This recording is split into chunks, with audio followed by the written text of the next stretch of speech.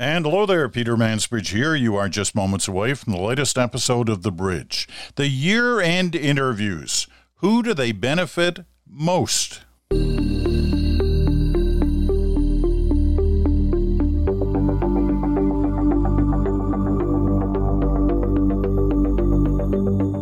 hello there, Peter Mansbridge in Stratford, Ontario. You're listening to The Bridge. Good to talk to you once again.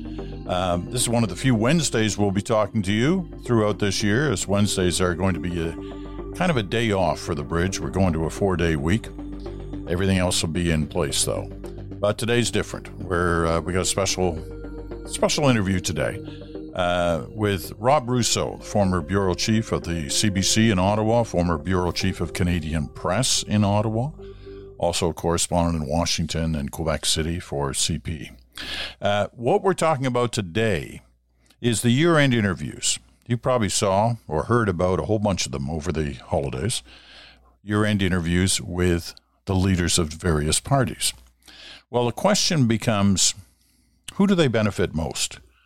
Do they benefit the leaders? Do they benefit the news organizations? Or do they benefit the people? Who benefits most? And a lot of other questions that are associated with this, including the age-old one that many of you write about sometimes and ask me about. Do you send in all the questions to the leaders before the interview? We'll answer that question too. But before we get to Rob, just a couple of notes on yesterday's program with Janice Stein. You remember, lots of nice comments about it. And lots of nice comments, by the way, over the holidays from people who, wish us here at the Bridge, you know what us means, happy holidays, and we return that wish for happy holidays for you and a happy new year as well. And lots of nice comments, too, about people who ended up getting the new book as a Christmas gift, and I appreciate that as well. Okay, well, the book is the prize for the best question this week, and the question category is pretty straightforward. It is, if you had the opportunity, what one thing about the Canadian political system would you change? One thing. Not, one thing you can handle in probably 2 or 3 sentences, right? Not 2 or 3 paragraphs or 2 or 3 pages. And most of you, and an incredible number of you wrote already in this last 24 hours, adhered to that. And, I'm sorry for the ones with the big, longer letters. I did warn you. 1 point. Okay? 1 point. So you can keep writing. We're not closing this out until probably supper time, Eastern time zone today. Right, and this will be a part of your turn tomorrow. The best letter will get a copy of the new book signed, and I'll get it out to you. So that's it. The new book, How Canada Works. Mark Bulgich and myself wrote, and it's we're very happy with the way things have gone on the marketing of that book over the pre-Christmas period.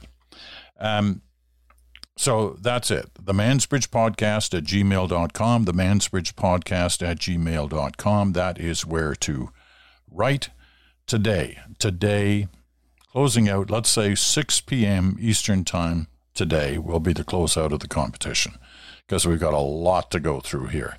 And we will deal with that for tomorrow's program along with the Random Ranter, his first take of the year. So we'll hear what he has to say.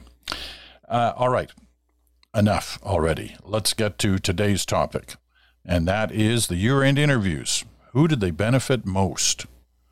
Let's have that conversation, starting right now with Rob Russo.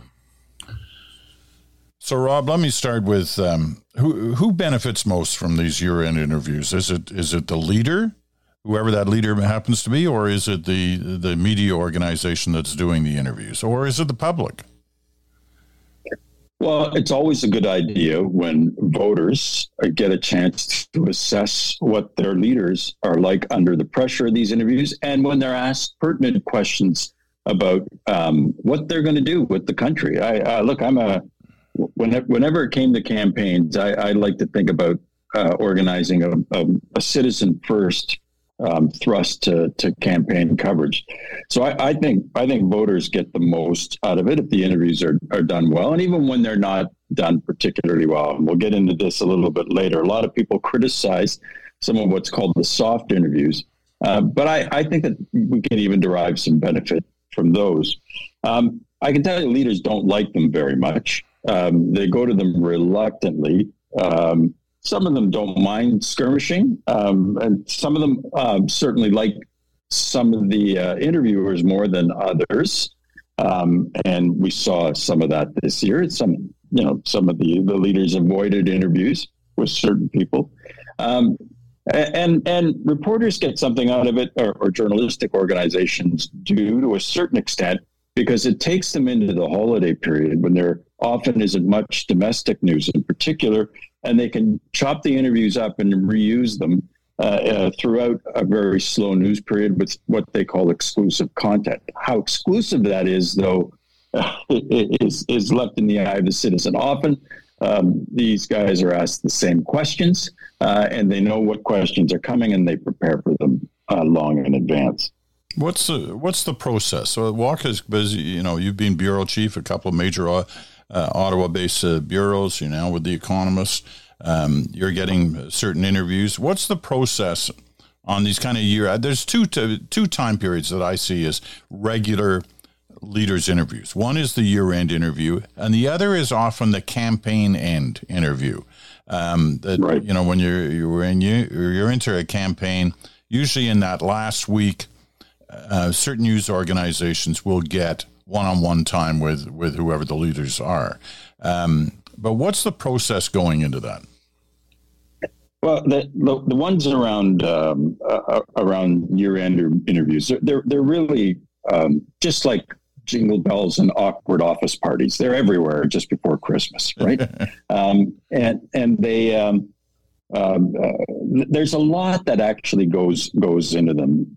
The leaders sit down with their communications people and other people, and they say, here are the questions you're probably going to get. And they go through them. They go through the potential answers. And you can see that. You can see that in the similar natures of the responses that, for instance, Justin Trudeau gave this year in his year-end interview. So there's a lot of prep that goes into it on the leader's side. On our side, on the reporter's side, we sketch out questions. We sketch out possible responses. I remember sitting down with you, for instance. You didn't do these year-end interviews very often at the end of your time at the CBC, and we'll go into that in a second. But we sort of came up with a game plan of what it was we were hoping to get out of this, and then we kind of tailored our questions around that game plan. What is it that we want the Prime Minister or the leader to say? What is it that we would like to hear from him? And then we built our questions accordingly. Then there's the nature of this end of year or end of campaign. End of campaign you see less now, because the campaign has to be going very, very well for a leader to sit down, and often they don't want to risk that. So you see those end of campaign ones less. But at the end of the year, it's a cattle call. And so a lot of people, you were one of them, Susan Delacourt is another one at the Toronto Star, say, I'm going to wait. I'm going to say, I'm going to take a rain check on this. As long as you guarantee me I've got an interview, I'm going to do my interview in January or February, because just like jingle bells, none of them kind of stand out distinctively unless there's something really, really big in the interview. And because they're so prepared, it's not often that you get a lot of big news out of these interviews. So who says no? It's people who might want to wait a little bit, like you did, like Susan Delacourt does, and say no. I was one of these guys that suggested that we never say no, that we always get it. Whenever you have a chance to sit down with a minister or a leader or a prime minister, you take it. So I tried to be clever and said, well, Peter has a separate interview. The Ottawa Parliamentary Bureau gets an annual interview, and we'll take that, so that we got as much face time as possible with the Prime Minister in particular. So then it's all about, where do you do it? That that becomes a big question. Prime Ministers in particular like to do these interviews in controlled settings. Used to be 24 Sussex. it might be the Prime Minister's office. And now it's Rideau Gate Cottage. They want to do it where they can control the backdrop, and they can often feel much more comfortable in those circumstances. Reporters want to take them out of that comfort zone, not just rhetorically, but also physically. And they think that sometimes that leads to a better interview. So a lot of thought, particularly in television, goes to what it's going to look like. Let's get them outside, for instance. Let's get them with voters passing by, with gasping and doing double takes. Let's get them out of their comfort zone, walking, talking, that sort of thing. So there is a fair amount of meticulous planning that goes into it. I like your suggestion that what the media or what some media organizations like to do is sit down, pre-plan these things, and ask the question, what do we want to get out of this? Because you know that in the office of the Prime Minister or the leader of the opposition or whatever, they're asking a similar question. What do we want to put into this? Like, what do we want the story to be coming out of it? What do we want to say? How do we want to try and swing this interview to what we want to talk about? So you've got these two competing thrusts going on at the same time. That's right. And also, what is it that we don't want to talk about is what the leaders are talking about as well. I mean, if you're Justin Trudeau, everybody knows the question coming to him, and the basic question that came up to Trudeau over and over and over again this time is, why haven't you quit yet? It wasn't like, are you going to stay? It's, how come you're still here? And he knows that question is going to come along. He doesn't really want to deal with it, but he knows he has to deal with it. With Pierre Poilievre, the question he got, not often, but he got in a lot of his interviews was, how come you haven't showed us any policy cards yet? Show us some of your policy cards. And so those are the questions that they want to get out answered. The messages, you say, that they want to transmit, but they're also the ones they don't want to transmit as well. They don't want to deal with. It's funny because you kind of know the answers to all of those questions before you sit down. He's not going to suddenly say, yeah, I'm going to be leaving, or I was going to leave then, but now I'm going to wait another month. He's never going to say that. He's always going to say, I'm here for the long haul, and I'm running, and that's it. That's all. And as opposed to in relation to the opposition leader, they're not going to, show all their stuff. They're not going to strut it all in front of the media a year, 2 years, possibly from an election campaign. That's a given and goes back, decades. That's how opposition leaders operate. So some of the questions are predictable. The answers are equally predictable, unless somebody screws up, unless they slip up, and say something that they weren't planning to say. But these guys have been around for a while now. They know how to handle those kind of obvious questions.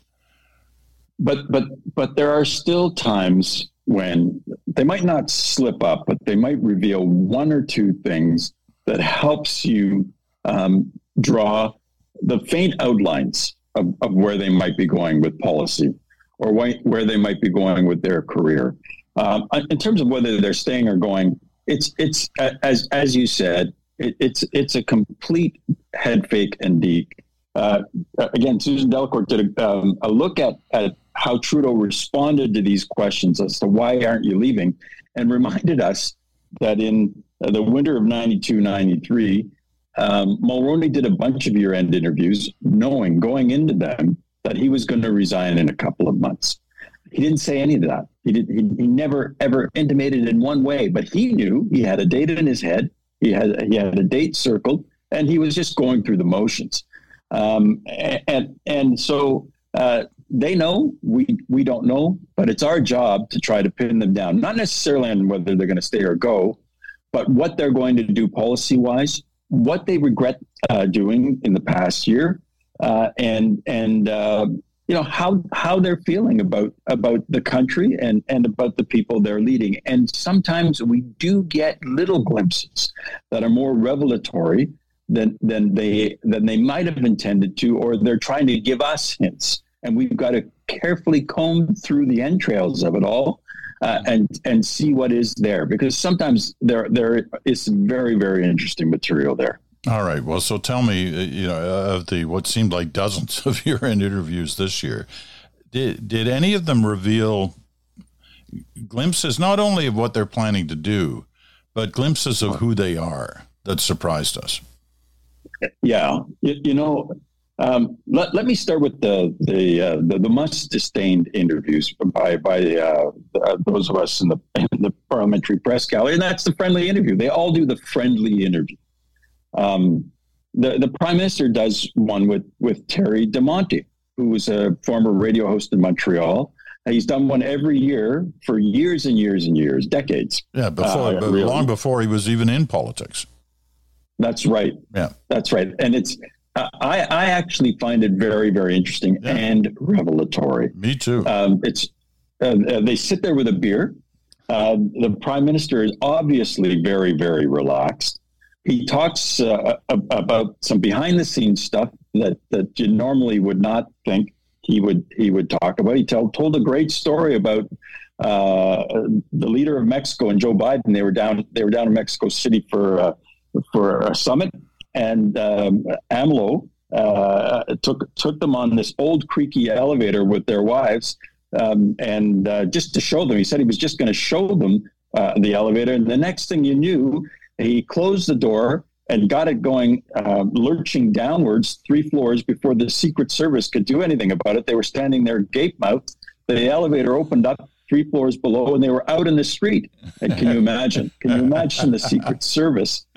Apparently, they all enjoyed it immensely. For a few moments, like real human beings out there among the great washed. And can you imagine the people on the Mexico City street suddenly seeing, the leaders of 3 countries? But just imagine how panicked the Secret Service were. They got a great kick out of that. The Prime Minister talked about how he likes to go to Canadian Tire some Saturday mornings, putting on a ball cap and wandering about. Like, these are the kinds of things that he doesn't often talk about. The same with Pierre Poilievre. Talked about going tobogganing with his daughter and showing his son for the first time, his young son, the meaning of Christmas.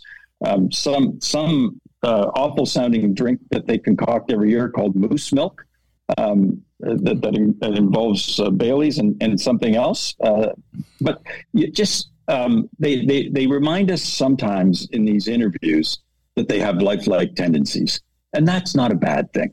But don't you think even that stuff, even both those examples are kind of like they could have been planned? Their aides saying you got to look more human, you got to sound more human, tell them stuff that you haven't talked about before. So you end up with those kind of stories. I really like Terry DeMonte's interview because he also pulled back the curtain a little bit, was able to get Trudeau to pull back the curtain a little bit on terms of what his strategy was. And he was the first one to get this stuff out about how he's going to, paint Poilievre in the Trump way, sort of the American right. This is the big battle to come, and right. And that was revealing and gave a sense of where direction that things might be going in.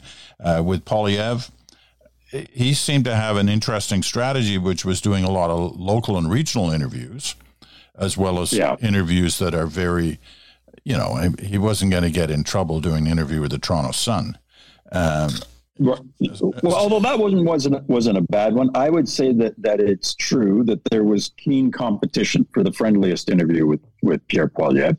That I thought Brian Lilley's interview wasn't bad at all. I thought it was pretty good. There were some howls of outrage about Rex Murphy's interview. I think Shannon Proudfoot did a column on it in the.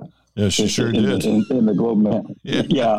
I think one of the questions was about school boards teaching what he called a woke agenda, and his question was, "It's a scandal." And then Poilievre kind of looking perplexed, saying, "Is there a question coming?" And finally, Rex kind of blurted out, "What do you think of my scandal?" Well, that's Rex, look, and Rex has always been that way. He's not the traditional journalist asking questions. He's the traditional columnist giving statements and trying to get you to react to them. Yeah. I always enjoyed Rex. But yes, look, Poilievre took the tack of basically avoiding the parliamentary press gallery, and doing interviews with people who he felt much more comfortable with.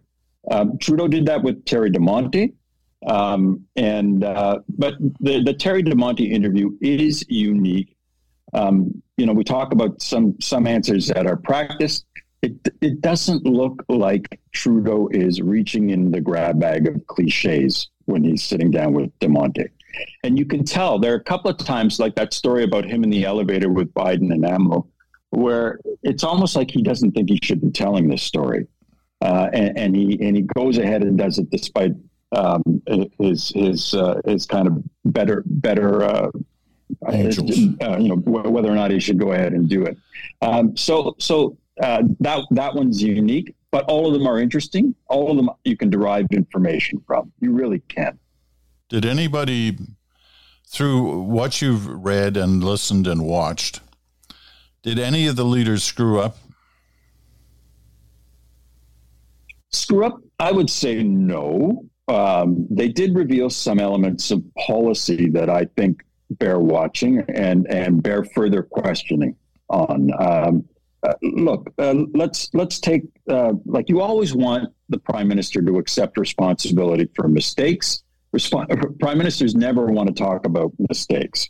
But there is now a sense that immigration and the number of newcomers in total coming to Canada has gotten ahead of the capacity of the public school system, the public Medicare system, and housing to accept the newcomers. And so repeatedly, the prime minister was asked about this issue, and repeatedly he kind of ducked it. But once in a while, he would say something like, weren't you wrong on this?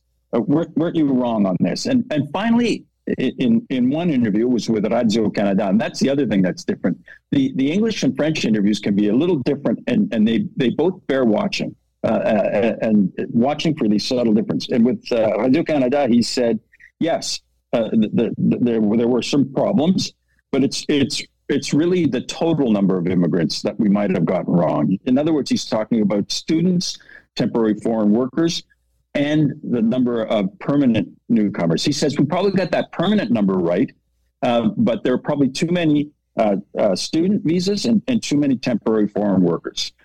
So he acknowledged an error there. And I think immigration was another interesting, and I thought very interesting point that was raised with Pierre Poilievre, because he hasn't said a word. It's been very interesting that in Canada, you don't get any of the political leaders coming out against what is a substantial increase in immigration. And that's a rarity in the Western world, where this notion of immigration, even though we have demographic challenges throughout the Western world, in Western Europe, for instance, in the United States, even though they have a demographic need, there is a call for a clampdown on new immigrants. You don't really get that in Canada. Politicians are very, very careful. But Poilievre did something on immigration. I believe it was with True North. It was. And he outlined, again, the broad outlines of his policy. He said that he's going to bring in a mathematical formula that ties the number of immigrants to the number of houses built. Well, that's really revelatory. That's the first time he said anything, and that would most likely lead to a reduction in the number of immigrants that Canada takes in. Because I think Stephanie Levitz did the math on this at the Toronto Star. There's about 200,000 homes that were built in Canada in 2022. Depending on what the formula is, that'll probably lead to a substantial reduction in the number of immigrants allowed in Canada under a Pierre Poilievre government.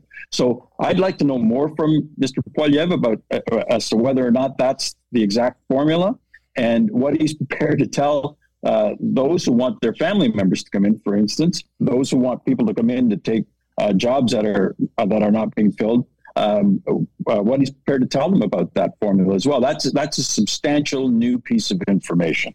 That is, and it's a substantial issue out there. I mean, if my mail is anything, the two areas that you get most of these sort of constructive and thoughtful letters on are either housing or immigration. And they're not necessarily in that order. So it's very interesting in that sense. And you're right. I hadn't realized that Polyev had said that, and that is going to, engage a certain debate about the future of immigration, especially in the short term. Let me ask you one question about that I know some of our listeners ask a lot in terms of interviews with the leaders. And that is the issue of whether or not news organizations submit a list of questions to the Prime Minister's office or the opposition leader's office. Now, I know you can't speak for all news organizations, but you have been involved with a number, and you know how a number of others operate. Certainly, I was never involved in anything like that at all. The only time, and I think I've said this before, the only time anybody ever asked for a list of questions was Al Gore when he was visiting in Toronto, and I said no, I wouldn't do that. So we didn't get the interview, and it went to somebody else, right, who I won't bother naming, but I assume they gave their list of questions, and that's how they got it. But on this issue of, because there are people out there, especially in this era of distrust of media, who believe that, we submit a list of questions and then away we go. Yeah. Yeah, there's nothing like that at all that I've ever been involved with. I have been involved with prime ministers who want you, will give you an interview ahead of, let's say, a major event, and they want you to just ask questions about that event. And I remember being in conversations with the communication staff of a prime minister who said, look, we want to build trust with you, and this is one way you can show that you're trusted. And I said, you're offering me a shackled interview, and I can't do a shackled interview. I don't know of any of my predecessors that have ever taken a shackled interview. And if I take it, then I'm the guy who set the precedent that this organization, as with the Canadian Press at the time, accepts shackled interviews. And I can't do it, and I won't do it. We didn't get the interview. They did it with somebody else. So apart from that one instance, no, they're freewheeling. I can tell you though that there is a tendency sometimes to try and ask gotcha questions, and those are the ones that I enjoy the least, and often the politicians enjoy the least as well. If the questions are wide open, didn't you say this on this date? More like, tell me your thoughts about, leadership. Where do you think leadership is going in the next little while, given that popular? That's just an example. If you ask a wide open question and then use deductive questioning to try to get to where you really want to go, I find that those are the most interesting interviews. You find out more about the person who's trying to lead the country and where they're trying to take us. But never have I ever subjected to a shackled interview. And I don't know of any other instance, except for that one instance in 35, 36 years on the Hill, that's been the case. All right. We're going to take a quick break, come back for a couple of final questions. We're talking with Rob Russo, the correspondent for The Economist here in Canada, former bureau chief, CBC in Ottawa and Canadian Press in Ottawa. Also been in Washington, Quebec City, you name it. Rob's been to a lot of different places. Back with The Bridge right after this.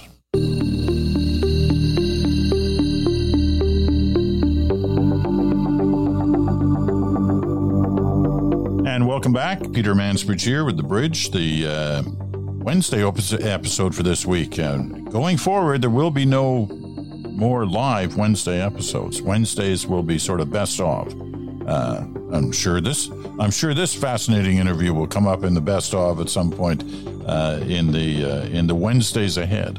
So we've got Rob Russo with us, and we're talking about, well, the main focus was on the year-end interviews that have happened. You're listening on Sirius XM, Channel 167, Canada Talks, or on your favorite podcast platform. Okay, here's I want to look forward, because I want to sense, so much has changed in the way we cover politics. Some things are the same as has been the case for as far back as you can remember, but some things have changed. And one of the things that's changed is the way we cover campaigns, election campaigns, not only the way we decide to do them, but the way the parties look at coverage and the need for coverage and whether they really want all these journalists tagging around behind them. We could have an election in the next year, certainly in the next 2 years. What's the rumble out there in terms of whether or not this next campaign, journalistically, is going to look any different than what we've witnessed in the past? Well, we don't know. We are far out in advance. They always have to have emergency plans. In a minority government, you know that each party has an emergency plan ready to go. They've got an option on a plane. They've got an option on a bus. They've probably got preliminary what's called wrapping. So, in other words, what used to be called the livery on a plane and a bus, the sort of decals and everything else, what that might look like if they had to go right now. But I'd be surprised if they decided on their communication strategy right now. Look, the nature of campaigns are much different, but in many ways much the same. We call them national campaigns, but in reality, they're really just 50 to 80 ridings that are in play. And those 50 to 80 ridings are where the parties, all of them, poll every night. Thousands and thousands of people are polled every night in a very expensive operation. And it's where they spend the bulk of their time. There are a lot of parts of the country, when you look at the electoral map, who's elected, that are called flyover countries by the campaign managers. They don't spend a lot of time there. They fly over them as they try to get to contested ridings. Because those contested ridings, those 50 to 80 ridings, are still disparate. Okay, it's Vancouver suburbs, BC Lower Mainland. It's Southern Ontario in a big way, and this year we might see more of those contested ridings in Atlantic Canada, and to a lesser extent Quebec. Those are so disparate that you have to have an airplane. You have to fly from one part of the country to get there, but most of the time is spent not in the air like it was when you and I were covering campaigns, but on the ground in buses now. Because you fly to get there, and then you spend a lot of time in these battleground areas. So does that mean that some people might not go with a traveling retinue? I would be surprised. I would be surprised. It could happen.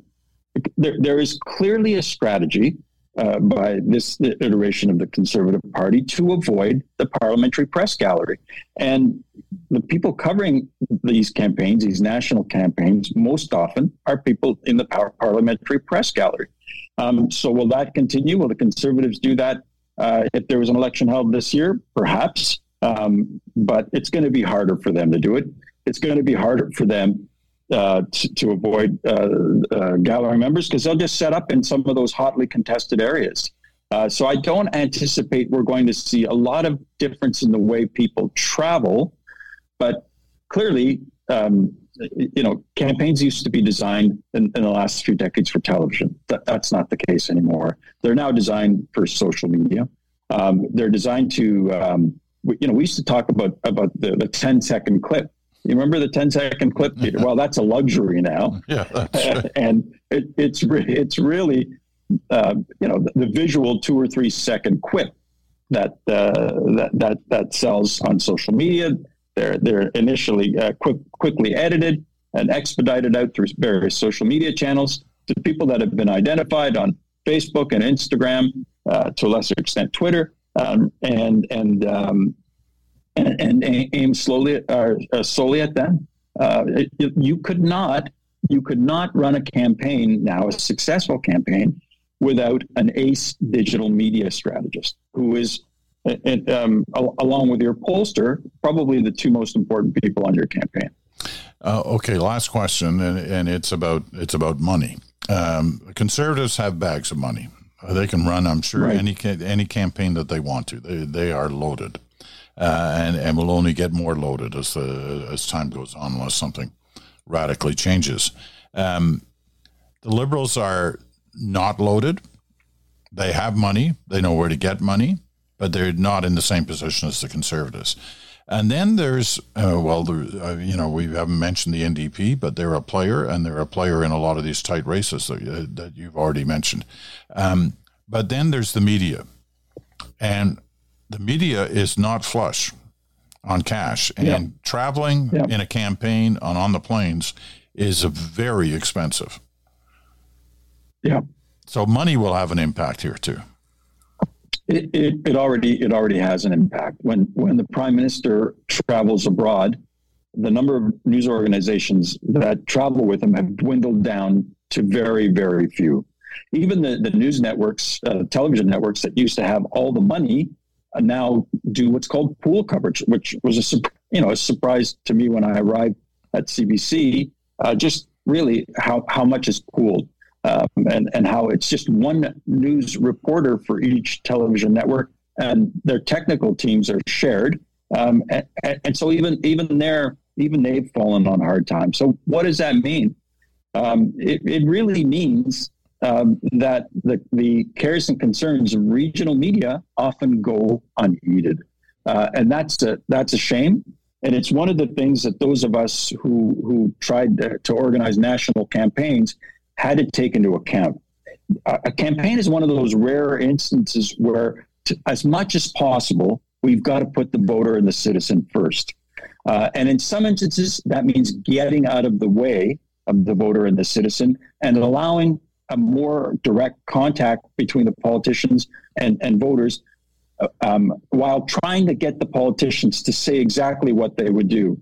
I remember a famous campaign when I started as a young reporter, the Trudeau campaign in 1980, where they did what they called low bridging him, trying to keep him as quiet as possible. This is Pierre Trudeau, and not say much because he was going to skid to victory if he did after a disastrous kind of 9-month Joe Clark term.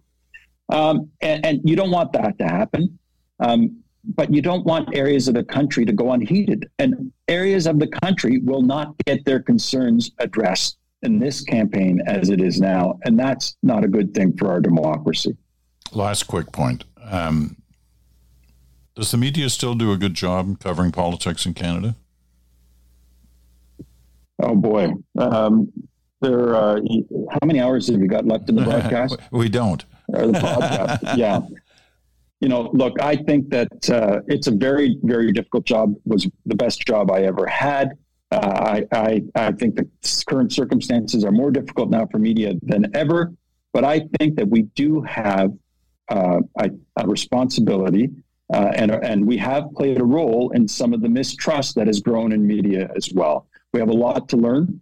We have a lot to be reflective about, and there are times when I don't think we're reflective enough. That being said, there are people who are intent on taking the credibility we have and trying to destroy it.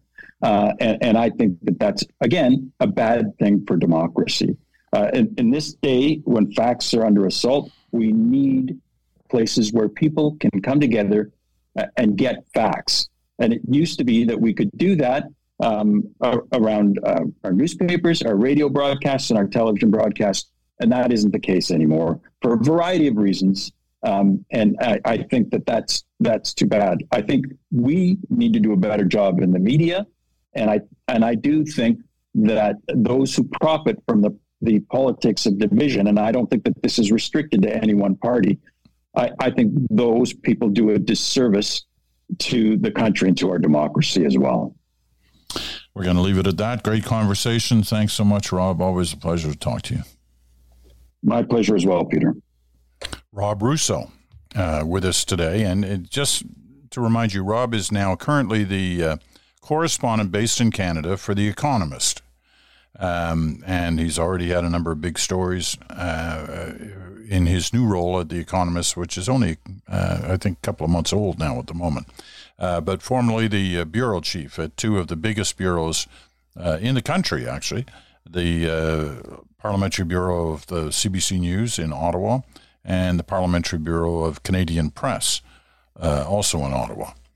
So it's always interesting to hear from Rob. I'm a big fan of Rob, and in many ways when he was bureau chief in Ottawa and I was doing the national, he was kind of my boss whenever I did anything in Ottawa, and I greatly benefited from his wise counsel over many stories and many days.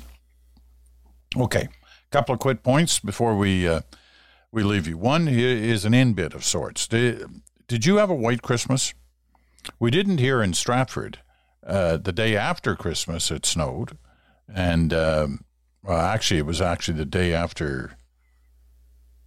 Was it the day after Christmas or the day after New Year's? No, it was the day after Christmas. It snowed, and it's there's still snow, not much, maybe an inch or two on the ground. But as Rob said, haven't had any snow in Ottawa yet. No white Christmas there, and no white Christmas in many parts of the country. Not all, but many parts of the country. But how do you define a white Christmas? Now, I imagine different countries and different communities have different definitions on how they define it, but I found this interesting. It's from Scotland, and it's from a particular area in Scotland, Tulloch Bridge and Avamore. Now, the Met Office, the Metropolitan or the Meteorological Office in those communities, their decision on how to define a white Christmas depends on snowflakes being recorded on Christmas Day. And this year, they determined that Avamore and Tulloch Bridge had official white Christmases because it is defined as at least one snowflake falling on the 25th of December. One snowflake. Doesn't matter if by the time it touches the ground, it disappears within a minute. It was there for a minute, and therefore there was a white Christmas.